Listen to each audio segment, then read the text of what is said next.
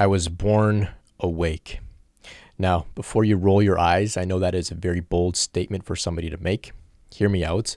I think that we were all born awake, and I think that every individual at some point in their childhood has access to a state of expanded awareness, awakeness, consciousness. They're grounded in the present moment. There's no sense of separation. There's no solid, rigid ego identity that they're identified with. I think we all have a period in our early childhood in which we experience this. And so today I want to talk a little bit about what I remember about being awake as a child. And I want to talk about my falling asleep story and how I began to fall asleep. Often we hear people talk about their spiritual awakening story, and that's really exciting. But I've gone way back and I can actually remember how I fell asleep. And so I want to begin there as I start to unravel my story across different videos and talks on my podcast, my YouTube channel here. So what I'm going to share here with you is about my journey, and I invite you to contemplate your own experience of childhood, and maybe you can think about how you fell asleep, and you can see that there's a lot of insight to be gained there, especially if you really go deep with it. It's important here to remember that everyone has a different falling asleep story, just as we all have a different awakening story, so we don't want to compare too much. Some people maybe experience intense trauma very, very early on in their life, and so separation, falling asleep into identification with the ego is a natural, healthy, appropriate response to a difficult, unsafe environment.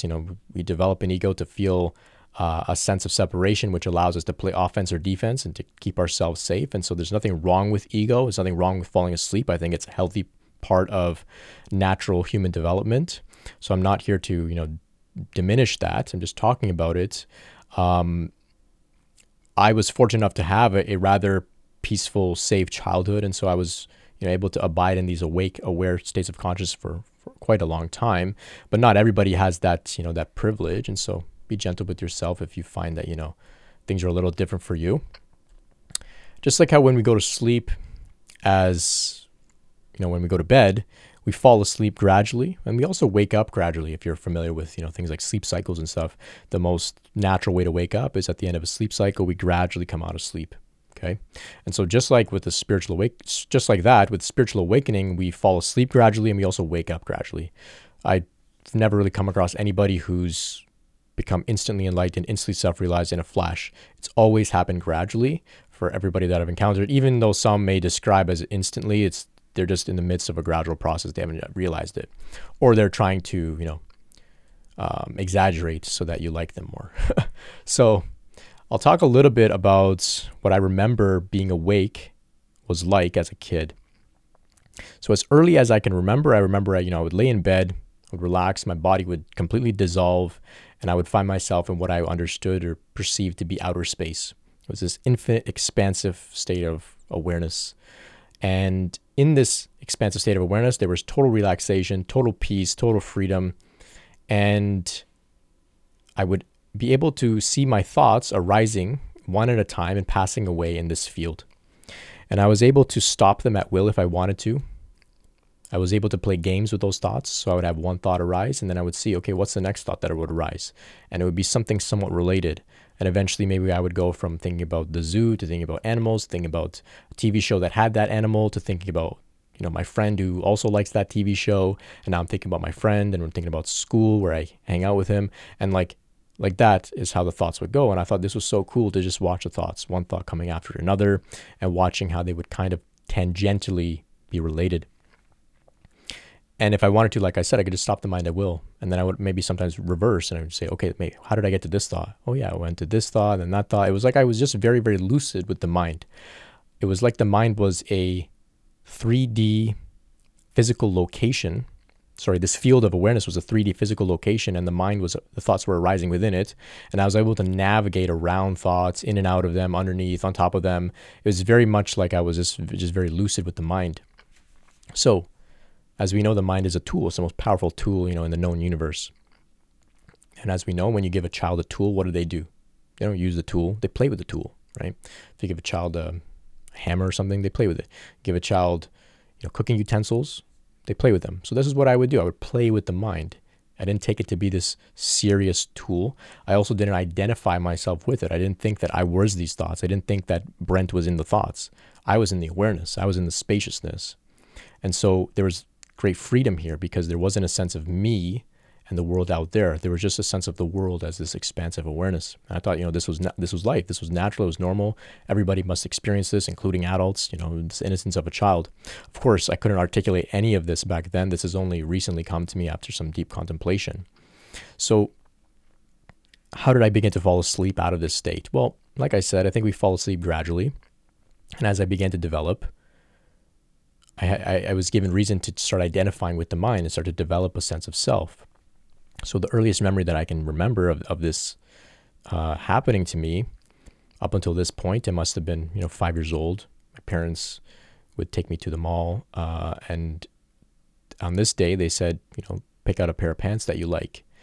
Up until that point, they would just, let me know what I'm going to wear, and I would wear it. I was totally surrendered to that, totally trusted in whatever they wanted me to wear. I was totally surrendered to whatever they wanted me to do. There was no questioning. There was no sense of autonomy and independence.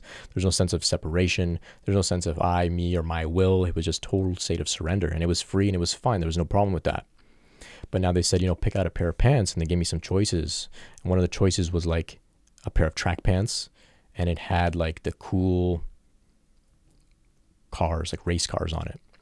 And then there was another pair of pants that was like kind of baggy. It was baggy jeans that had cool pockets. So suddenly I have to make this choice, and I've never had to make a choice like this before. What pants am I going to wear? And what are the implications of that? Who am I going to be? Am I going to be the kid who wears the track pants with the cars? Or am I going to be like one of the older, cooler kids who wears like the jeans?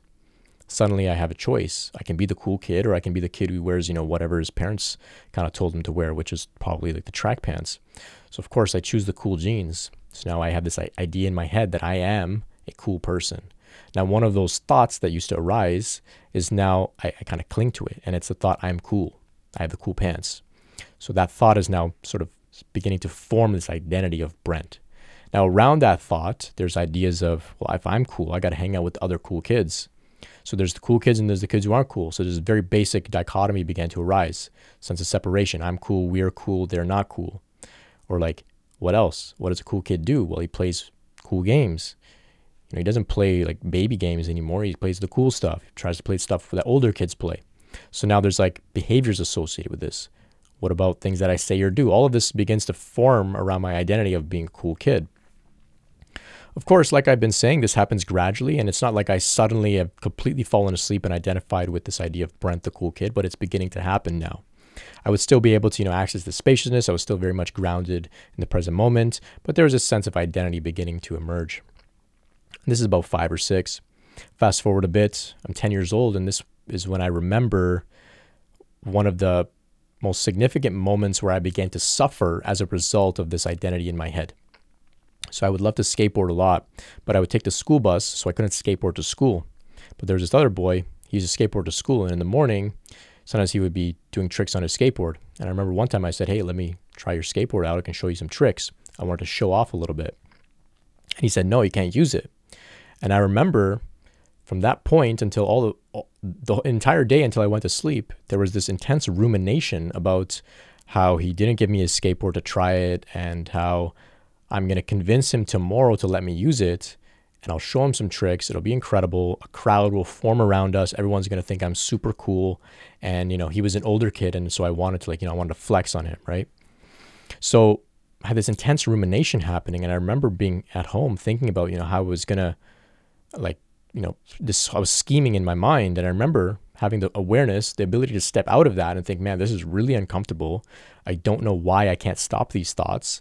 It's irrational, and it's making me suffer. Like I'm hurting inside because I'm thinking about this guy in the skateboard, but I couldn't stop the thoughts. There was so much momentum behind it, I couldn't stop it, and it was troubling to me because it was the first time that I began to suffer in my mind solely because of my mind, solely because of my thoughts. Prior to that, I had suffered maybe because I was sick or somebody did something to me or some circumstance. But now I'm safe in my room, no worries at all, except what's happening in my mind. and I'm worrying about the future, which doesn't exist, about something almost irrational. And I remember being aware that this is unhealthy. There's something wrong. I can't control this. But anyway, I'm an innocent child, so it's not like I go out and, seek like psychiatric help or something. I just, whatever, let it go. But it was so notable, my contemplation when I thought about my past, that this came up, and I remember this was the first time. Anyway, next day, go to school, see this guy with a skateboard. Literally, none of my plan came to fruition whatsoever. I didn't say a word to him. That's normally how it goes, right? We have these, intense arguments in our head and what we're going to say or do. And then when the time comes, none of that actually plays out. So anyway, that was also troubling to me, because I thought, man, I spent the whole day yesterday thinking about this guy, and now in the moment, I'm not able to act on any of my intense plan. It was like all of that was for nothing. I suffered and was troubled by this for no reason. It was very confusing. So I'm about 10 at this point, still not fully asleep, I would say, still have the innocence of a child, still generally speaking grounded in the present moment for the most part, still have a natural sense of confidence, not insecure, not shy. I'm just naturally innocent and outgoing as a child. And I remember like being very confident to do drama or to stand up and do public speaking. And there was no hesitation whatsoever. There was no thought that said, oh no, these people are going to judge me. There was no thought that said, what if I make a mistake? I remember just being totally free and confident, being able to stand up and do drama and all these sorts of things. About 10, 11, 12 at this age. Some more instances sort of happen, like the instance with the skateboard. I'm given more reason to identify with this idea of Brent, more reason to create this sense of self, to function in the world. There's maybe some bullying. I was the victim and the bully in some instances. There all these types of things began to arise that sort of required a sense of ego, a sense of self. They required me to fall asleep, you could say. So I began to fall asleep, but still generally, awake as a child and innocent. Go to high school. High school just is very, very intense. There's a lot going on. I'm very, very sensitive. I become depressed. I go through some heartbreak. I experience some like existential dread, nihilism. I start questioning religion. And I have this like intense like feeling of intense depression, and totally identified now with Brent, this idea of Brent, me, I.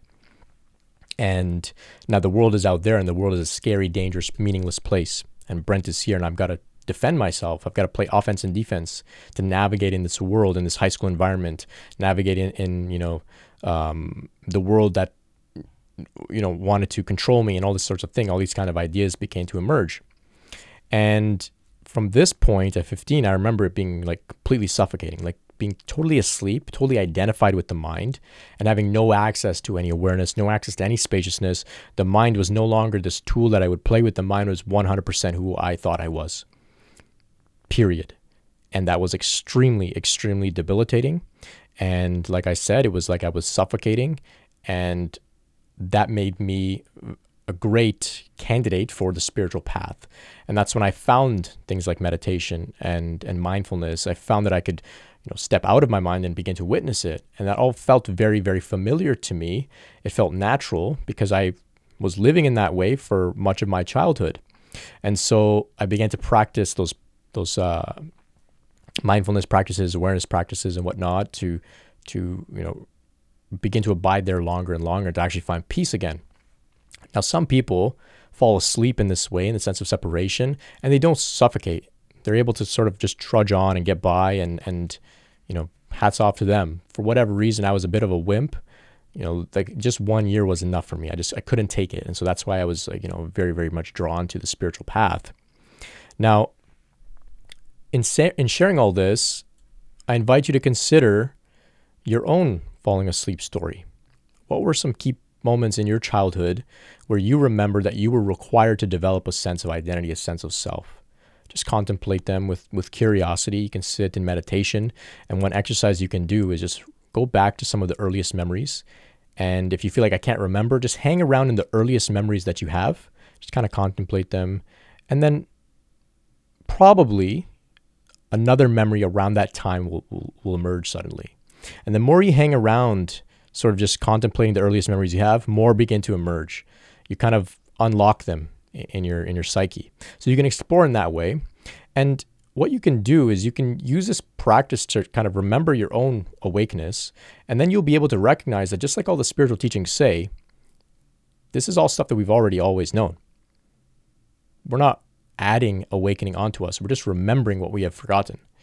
Spiritual teachings say the answers are all within you, right? I think there's some quote in the Bible that says, you can't enter the kingdom of heaven unless you are like a little child.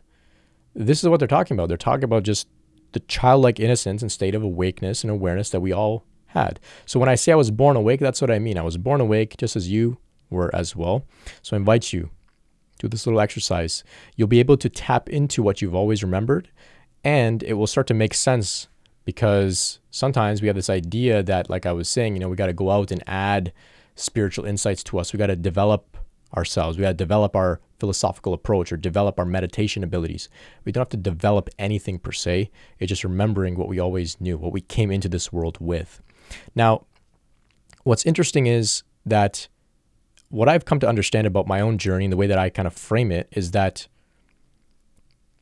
my childlike innocence and awareness and awakeness, my work now is to integrate that into my life as a mature adult. So it's not that I want to, revert all the way to being a child and like a child. I want to be like a mature adult with the wisdom and the awakeness of that I had as a child. So you want to integrate the two. You want to merge the two, okay? So see if you can contemplate this stuff. I think it'll begin to unlock some things within you, and you'll begin to recognize, whatever anybody else is out there, maybe the people are telling you that it's like the answers are out there. They're not. They've always been with you. You've had this since you were born and even before that. So I hope this has been meaningful for you. You can check out the other talks on my channel to see some more of my spiritual ideas and things like that. I've got a whole talk about some of the darker parts of my spiritual awakening journey that I just put out, if you're interested in checking that out. If you have any questions about this, leave a comment below. You can reach me by email at info@brentspirit.com. A lot of free content at brentspirit.com as well, some ebooks, audiobooks, and that sort of thing. And if you'd like to meet with me one-on-one to discuss your spiritual awakening journey, you can find out about that there as well, brentspirit.com. Thanks so much for your attention today, and until next time, much love and peace.